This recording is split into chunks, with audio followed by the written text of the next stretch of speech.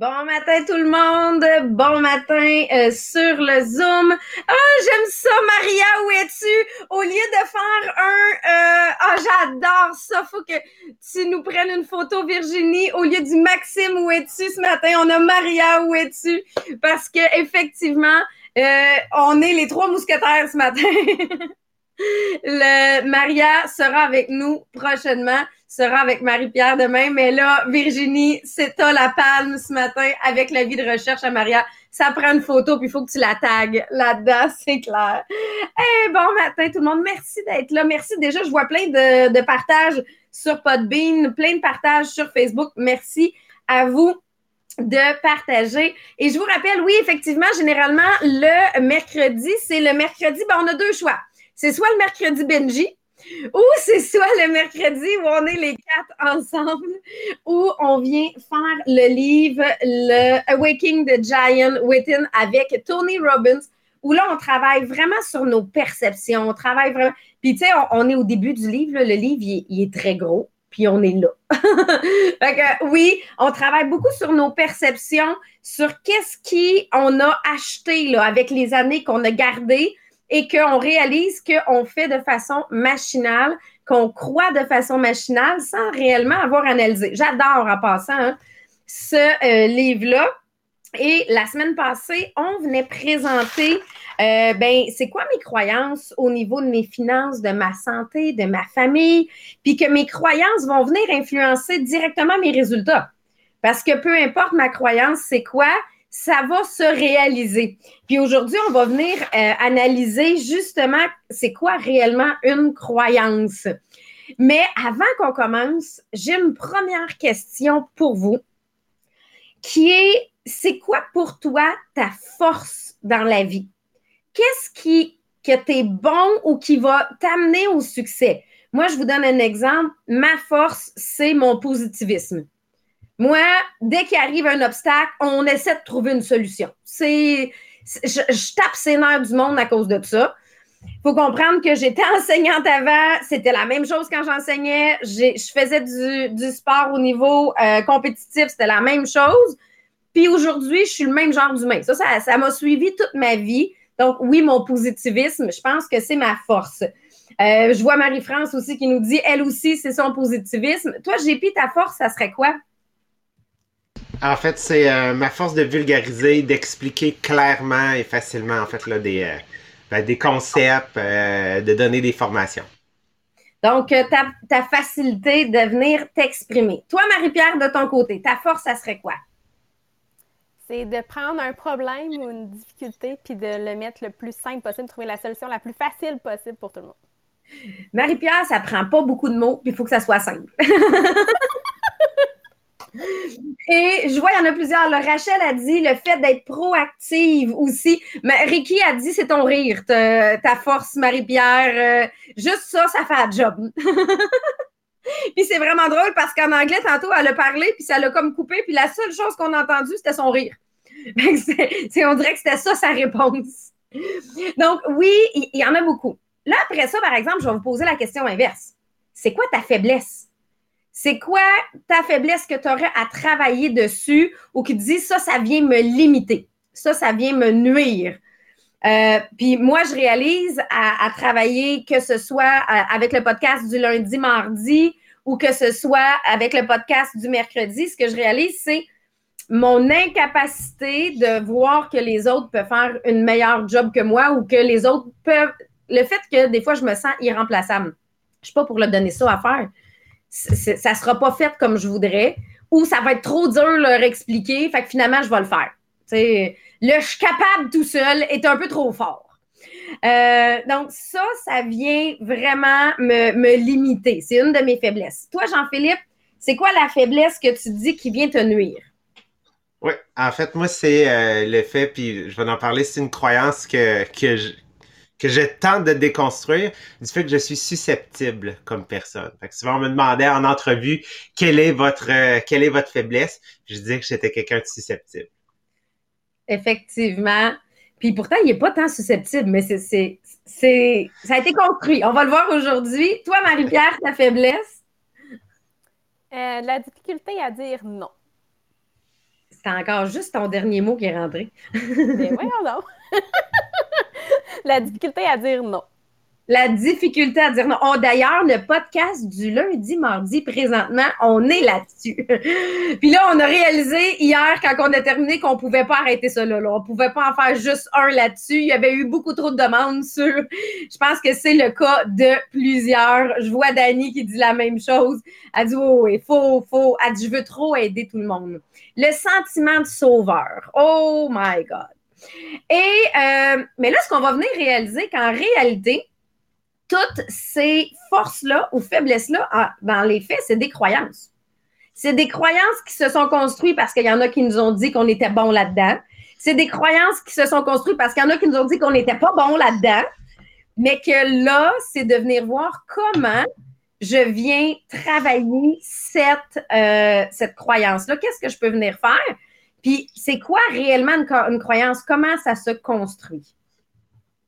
Parce qu'une croyance au départ, qu'est-ce qu'il faut savoir, c'est que c'est pas quelque chose qui est tangible. C'est pas quelque chose sur laquelle vous pouvez mettre la main. Ok, donc c'est pas en réalité c'est pas un fait. Une croyance, qu'est-ce que c'est? C'est quelque chose qui est bâti sur une émotion. Parce que je vais reprendre mon exemple, mettons, sur le fait que je suis un bon, mettons, vulgarisateur. Qu'est-ce qui fait ça? Ben, c'est qu'il y a des gens qui se sont mis à me le dire. À un moment donné, j'ai peut-être fait un exposé, j'ai peut-être donné une formation. Puis là, je me dis, mon Dieu, t'as une facilité. Mon Dieu, c'est bon, c'est le fun d'écouter. Mon Dieu, c'est facile. Ça paraît si simple. Donc, qu'est-ce que c'est? Ça, c'est que c'est des facteurs qui viennent tranquillement confirmer un sentiment intérieur. Donc, c'est vraiment un feeling, c'est vraiment une émotion. Et cette émotion-là, qu'est-ce qu'elle fait? C'est qu'elle va amener une certitude. L'émotion va être tellement forte qu'elle va amener cette certitude-là qui va faire en sorte que ça va devenir une croyance. Parce que au départ, une croyance, c'est une idée. Et une idée, où est-ce qu'on en a? On en a dans notre programme de conditionnement. Donc, pour tous ceux qui font partie d'un programme de conditionnement, une des premières choses qu'on vous fait faire le matin, c'est qu'on vous fait dire des affirmations. Mais en réalité, ces affirmations-là ne sont pas des croyances tant et aussi longtemps qu'elles sont restées à l'état d'une idée. Donc, c'est une idée sur laquelle je vais vouloir venir, en fait, bâtir une croyance. Vous allez voir, en fait, comment est-ce que ça se produit. Fait que, tu sais, dans nos programmes de conditionnement, d'ailleurs, Sabrina, en fait, va mettre les liens dans les différents chats sur Podbean, sur Zoom et directement sur Facebook. Vous avez la possibilité d'aller vous chercher 4 programmes de conditionnement qui font vraiment partie de votre routine le matin pour, oui, vous aider à développer cette croyance-là positive que vous avez en vous. Parce qu'une croyance, c'est autant la chose qui va vous aider à performer et à devenir la meilleure version de vous-même, de vous développer personnellement de manière positive, autant qu'une croyance, ça peut être quelque chose qui peut vous mener à votre perte. Ça peut être quelque chose qui peut vous détruire. Donc, une croyance peut être autant positive que négative. Comment est-ce que ça se construit, cette idée-là? Donc, qu'on prenne, mettons, la première déclaration dans le programme de conditionnement, dans la majeure partie des programmes qu'on a, c'est « j'ai une attitude de gratitude » ou « je suis bon, en fait, un bon vulgarisateur ». Bien, qu'est-ce que je vais faire? C'est que je vais tenter de chercher des références dans mon environnement. C'est ce qu'on appelle un peu l'effet miroir. Donc, je vais essayer de trouver des réponses parce qu'on va se dire, quand on cherche, souvent, on trouve. Donc, je vais essayer de trouver des réponses qui viennent confirmer cette idée-là que j'essaie d'instaurer en moi. Ou, tout simplement, mon effet miroir va être un feedback que je vais recevoir directement de la part de personnes autour de moi, d'amis, de collègues, de voisins, de connaissances qui vont venir confirmer tranquillement cette idée-là avec des exemples. Donc, comme je vous parlais de mon exemple au début, je suis un bon vulgarisateur. Quand quelqu'un me dit « Hey, tu t'exprimes bien. Hey, c'est simple quand tu t'exprimes. Hey, on comprend facilement quand tu t'exprimes. Tu es capable, genre, de changer ton discours puis de nous le faire comprendre d'une différente manière. Tu es capable de trouver... » Tu sais, fait, qu'est-ce que ça fait? C'est que c'est plein de références. Et qu'est-ce que je suis en train de faire? C'est que je suis en train de prendre ces références-là puis je suis en train de bâtir ce qu'on appelle des jambes. Je suis en train de bâtir une fondation. OK? Donc, à chaque fois qu'il y a quelqu'un qui me dit qu'il est bon, puis que je l'écoute, puis je fais comme OK? Ben, c'est comme si je rajoutais une brique, puis je m'assurais de mettre genre du mortier. Puis là, il y a quelqu'un d'autre qui venait me le dire, je rajoutais du mortier, je mettais une brique. Je rajoutais du mortier, je mettais une brique, puis je m'assurais de bâtir une fondation. Et une fois que ces fondations-là sont là, qu'est-ce que ça fait? C'est que mon idée que j'avais en tête vient s'asseoir. C'est comme le toit d'une maison, OK? Vient s'accoter sur les fondations. Les murs viennent s'accoter sur les fondations et elle reste là. Parce qu'elle est sur des fondations solides. Donc, à ce moment-là, ce n'est plus juste une idée, c'est rendu une croyance. Mais, dans la vie, OK, l'être humain peut chercher des réponses à quelque chose de positif, à vouloir bâtir une croyance positive sur un élément d'une force, comme vous avez nommé. Mais le fait que vous êtes capable de nommer une faiblesse comme étant, en fait, vous dites ça vous appartient, cette faiblesse-là, ça veut dire que vous avez bâti une émotion sur des fondations parce que dans votre environnement, vous avez cherché peut-être des réponses ou des gens vous ont dit, OK, des choses et vous les avez crues. Donc, vous avez bâti une fondation sur une idée qui était négative et c'est devenu une croyance parce que maintenant, elle est forte et elle est établie à cet endroit-là. Donc, il faut vraiment être conscient de notre environnement et de qu'est-ce qu'on met dans notre esprit sur qu'est-ce que je vais chercher dans mon environnement ou s'il y a quelqu'un qui vient me le dire, comment est-ce que je me laisse affecter? Parce que finalement, une croyance, qu'est-ce que c'est? C'est une certitude. C'est que maintenant, je suis certain avec tout ce que les gens m'ont dit, avec toutes les fondations fortes, c'est que maintenant, je peux dire, je suis certain que je vulgarise bien. Je suis certain que je suis susceptible. OK? Donc, c'est une certitude qui est maintenant établie en toi. Fait que, Sabrina va nous partager quelques exemples de comment est-ce que finalement c'est réellement construit puis consolidé ces croyances-là. Et j'adore ça. Dans le Podbean, Christiane a dit ce qui est dur, c'est les briques négatives qui ont été cimentées avec un mortier dans nos vies, là, de venir les remplacer par une brique positive. Et effectivement, Christiane, c'est un travail, mais le programme de conditionnement sert à ça.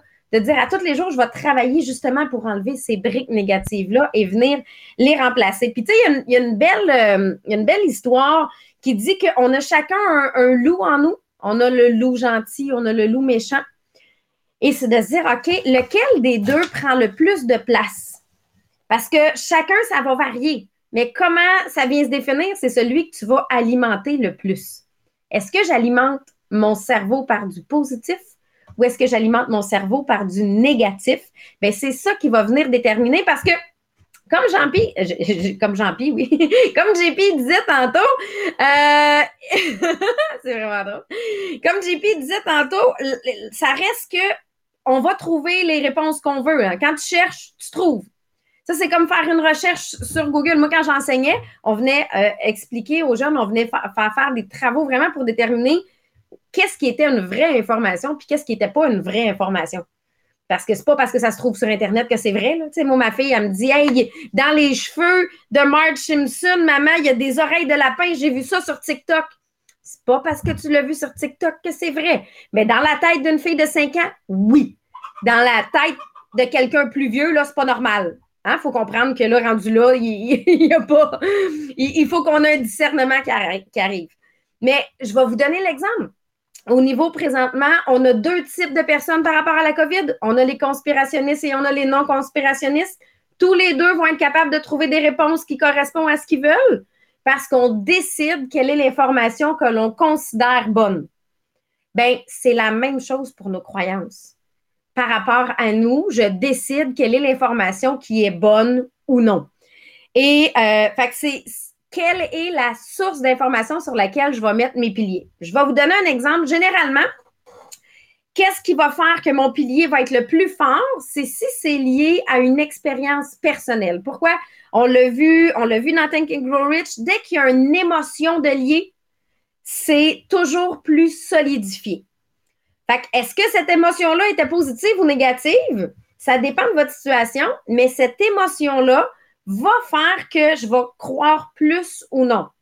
Fait que si je me sens bon dans quelque chose et que j'ai un sentiment de réussite, bien, clairement, pour moi, ça va être une croyance qui va être de plus en plus forte. Comme JP qui dit, ben moi, je suis bon à venir m'exprimer. Ben là, parce qu'il y a un sentiment de réussite qui est lié à ça, automatiquement, sa croyance, ça va être plus forte. Mais il y a aussi le nombre de référents qui va déterminer est-ce que ma croyance, elle est vraie ou non. Puis là, moi, je donnais l'exemple. Mon chum, il n'arrête pas de dire que je ne suis pas une bonne conductrice. Mais je suis quand même obligée de dire que sur 5 véhicules que j'ai reçus par la compagnie, les 5 sont allés au garage parce que je les ai toutes poqués. Toute la gang, les 5. J'en ai scrappé un, puis j'en ai poqué 4. Fait que si je me fie au nombre de référents, à la statistique 5 sur 5, je suis quand même obligée de dire qu'il a un peu raison. Tu sais, la première, deuxième fois, tu te dis « Oh, c'est une bad luck ». Rendu à la 5e fois, tu te dis « Hey, j'ai beaucoup de bad luck dans ma vie. » là.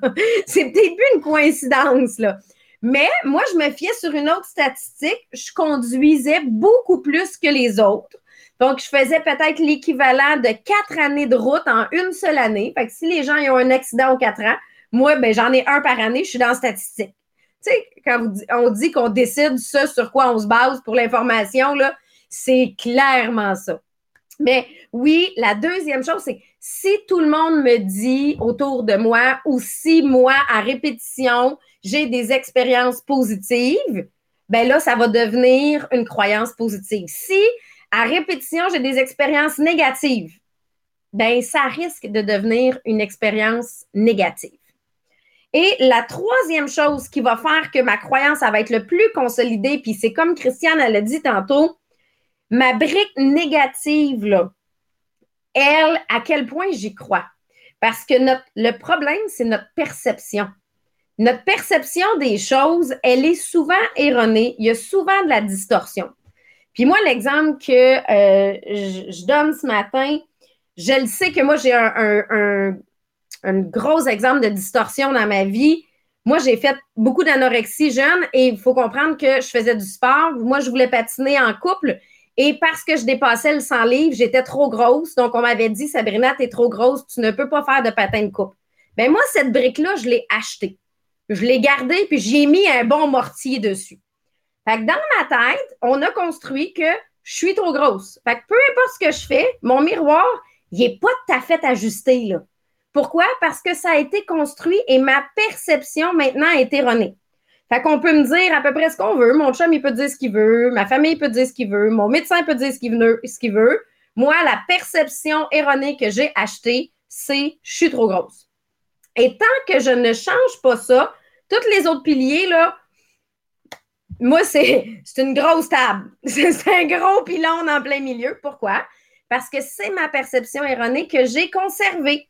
Donc, le travail, c'est vraiment de se dire, ben, est-ce que j'en ai des perceptions erronées comme ça, des distorsions qui viennent complètement biaiser mes croyances? Parce que Marie-Pierre, elle vient nous détailler, là, puis vous allez comprendre, je ne suis pas la seule à avoir des croyances qui sont biaisées parce que souvent, on se fie pas ces bonnes choses pour bâtir nos croyances.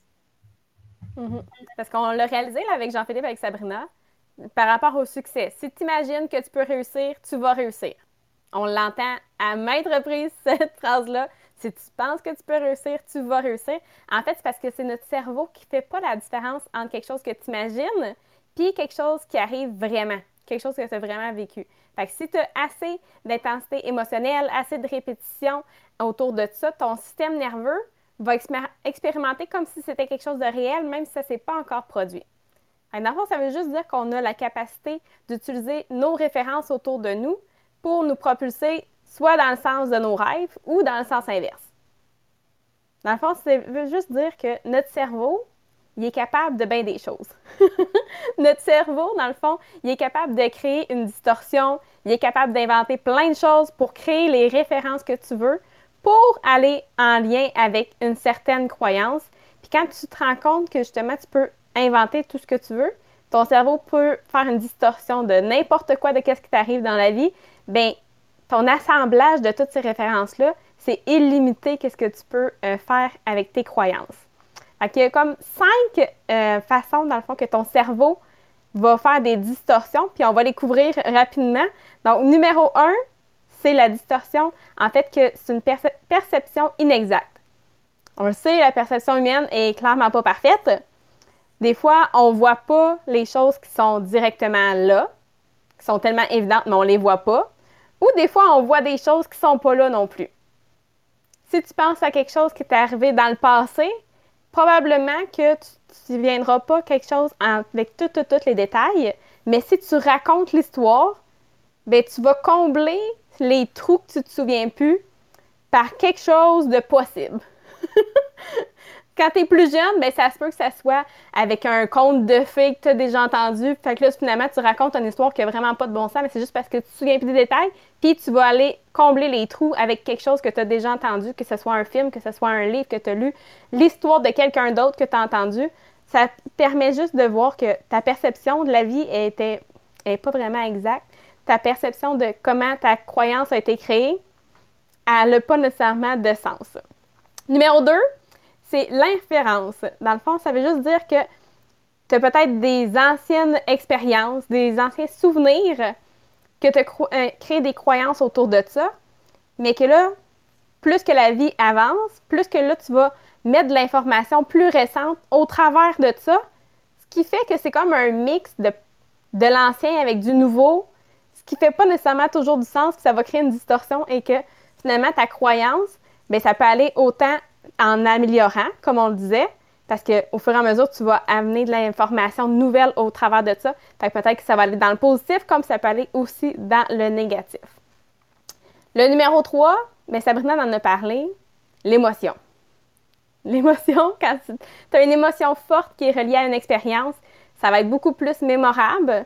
Donc, ça peut autant conduire à quelque chose de négatif ou de positif, mais plus que tu vas avoir une émotion reliée, plus que tu vas t'en souvenir, puis plus que ça va créer quelque chose de fort autour de ça.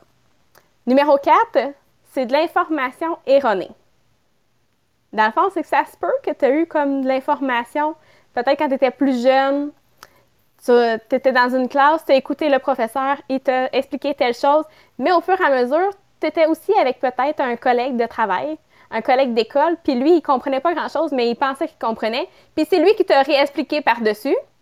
Et là, tu as fait ta propre croyance autour de ce que tu avais appris, un mix des deux. Donc, clairement, tu as quelque chose d'erroné, c'est de l'information erronée, puis que tu as peut-être créé une croyance autour de ça. Et la numéro 5, c'est une mauvaise attribution. Là, ça, c'est vraiment drôle. C'est que des fois, on va mélanger des détails de plusieurs histoires ensemble. Tu sais, tu as déjà peut-être raconté l'histoire. « Ah oui, dans mes dernières vacances, j'ai fait telle affaire. » Puis au fur et à mesure que tu racontes l'histoire, tu te rends compte, ben non, c'était pas l'année passée, ça. Ah, ça, c'est un petit peu de l'année passée, mais un petit peu de 7 ans aussi. C'est comme un mix, tu sais plus trop qu'est-ce que tu dis. Mais Sabrina, je sais que tu voulais raconter ton histoire, elle est vraiment drôle. Tu sais, moi, j'ai vraiment une mauvaise mémoire. Il faut comprendre que j'ai une mémoire à court terme, aucun problème, mais sur mes souvenirs à long terme, tu sais, moi, j'ai même une partie de mon enfance où j'ai aucune... C'est parti, là. Avant l'âge de 10 ans, là, oublie ça, il n'y a rien qui s'est passé. Mais on a réalisé que mon problème est plus grand que ça. Quand j'ai fait le ménage, je suis tombée sur des photos. Et là, j'ai une photo de mon ex avec son père à Paris. Parce que moi, j'ai habité 7 mois en France. Et j'ai aucun souvenir qu'ils sont venus passer du temps avec nous. Ils sont quand même venus passer 2 semaines là, de ce que j'ai vu avec les dates de photos. Là. Et mon cerveau a complètement enlevé cette information-là de ma mémoire. Je n'ai aucun souvenir d'avoir passé du temps avec mon beau-père et son chum à Paris, même si on passé 2 semaines avec nous. Fait que, imaginez comment mon cerveau peut mixer des histoires si je suis même pas capable de me souvenir 2 semaines de ma vie à Paris. Puis à l'inverse, quand tu regardes des photos de quand tu étais plus jeune, ça se peut que tu te mélanges. Ah oui, ça c'est moi, je suis allée faire de l'équitation. Non, c'était pas toi, c'était ta sœur, mais tu es convaincu que tu sais faire de l'équitation parce que tu as vu une photo, mais c'était pas toi qui étais là. Donc, on peut vraiment, c'est illimité les croyances qu'on peut avoir. Dans le fond, ça peut être soit un inconvénient ou un avantage de dire que nos références vont faire nos croyances, puis ça va être tellement réel qu'on va plus les remettre en question parce que c'est tout dépendamment de c'est quoi tes références. Fait qu'il faut juste savoir reconnaître quand est-ce que, justement, tu as peut-être une distorsion, une invention pour t'assurer que oui, c'est vrai ou que c'est quelque chose que tu veux que ça soit vrai, que ça s'en aille vraiment en lien avec ta vie de rêve. Et là, une fois qu'on a présenté ça, c'est là que je trouve ça le fun de dire, ben, coudonc, toutes mes croyances, là, faudrait que je me fasse une liste de mes croyances pour réaliser laquelle est vraie, laquelle est basée sur quelque chose qui n'a pas d'allure. Parce qu'on réalise qu'il y a plein de choses qui sont pas basées sur des faits réels. Et comment je peux les modifier? Parce que là, l'idée, c'est qu'une fois que je réalise que j'ai une croyance qui est fausse ou qui est négative, faut que je la remplace par une croyance qui est positive. Puis tu sais, tantôt, JP, tu disais, moi, je veux éliminer de mon cerveau la croyance que je suis susceptible. OK, parfait, mais comment je fais ça? Comment je fais pour venir remplacer cette croyance-là par autre chose? Parce que je peux comme pas l'enlever, il faut que je vienne la remplacer. C'est ça, exactement. Parce qu'une croyance peut pas être, peut pas être éliminée, ok? Faut qu'elle soit remplacée. Donc, qu'est-ce que ça va faire si on reprend notre image, notre analogie des fondations? C'est que ça va affaiblir les fondations de l'autre croyance qui avait été construite pour qu'elle redevienne à l'état d'idée. Mais tu sais, oubliez pas, défaire des fondations, il reste toujours, OK? Tu sais, quand on dit le naturel revient au galop, il reste toujours, en fait, des ruines, OK? Donc, faut juste faire attention. Fait qu'est-ce que ça fait? C'est que moi, en fait, au lieu de focusser sur je suis susceptible, avec tout le développement personnel que j'ai fait, c'est, Jean-Philippe, faut que tu fasses attention. Faut que tu sois, tu sais, gentil avec les gens, faut pas que tu interprètes. J'ai lu les 4 accords Toltec, ils disent ne faites pas de suppositions dans la vie, ne supposez pas des choses et ne pensez pas aussi que les gens font des suppositions, tu sais, je veux dire, dans la vie là, il y a pas juste toi là, t'es pas le centre du monde, t'es pas le nombril du monde, OK? Fait que vraiment, tu sais, j'essaie de faire attention à toutes ces choses-là. Donc qu'est-ce que ça fait, c'est que avec la nouvelle idée avec laquelle je suis parti de tu sais, pas je suis pas susceptible parce qu'on se souvient le cerveau ne fait pas la différence, mais je suis gentil avec les gens en fait, tu sais, je veux dire me parlent de leur perception ou j'ai ma perception, tu sais, sur les gens, j'essaie de déconstruire. Fait que qu'est-ce que je fais, c'est que je prends mon cerveau et je le fais focusser sur des éléments différents. Parce qu'on va se le dire, l'idée, comme c'est une vraie chose, ben ton cerveau, il va chercher à consolider les mots et l'idée que tu as mis dans ta tête. Donc, nécessairement, ça sera pas les mêmes référents que je vais aller chercher. Ça sera pas les mêmes référents sur lesquels je vais focusser. Et en m'ayant construit personnellement dans les dernières années, avec les gens qui ont changé dans mon entourage, ben qui est-ce que je vais croire? Tu sais, qui est-ce que va me laisser m'influencer? Donc, qu'est-ce que je fais? C'est que je suis en train de bâtir une nouvelle fondation sur une nouvelle idée pour faire en sorte que cette idée-là devienne une croyance pour affaiblir l'autre à côté et tout simplement que ça tombe. Donc, vraiment, ce que je veux, c'est remplacer, faire en sorte que ma nouvelle soit une question d'habitude puis soit une croyance certaine sur ce que je veux réellement devenir pour que l'autre d'à côté, elle va toujours rester là, OK? Je peux pas l'éliminer. Je peux la remplacer, mais vraiment que ça soit des ruines puis que finalement, je l'enterre le plus possible. Ça me fait penser à ceux qui ont déjà écouté le film Inside Out sur les émotions. Ils viennent montrer justement les différentes émotions, puis à un certain moment, l'émotion, quand il est plus en place, il devient une ruine. Tu viens vraiment, je trouve que ça l'a fait un beau visuel de ça. Donc, oui, là, le travail ou le devoir qui peut être important, c'est de dire, une fois que je réalise ça, quelle est ma croyance que je veux réduire et par quoi je veux la remplacer. Donc, pour ceux qui sont dans leur programme de conditionnement, moi, je vous dirais aujourd'hui, prends le temps de réfléchir.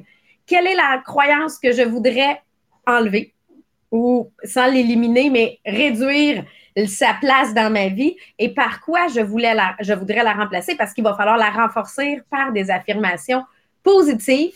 Le programme de conditionnement est là pour ça.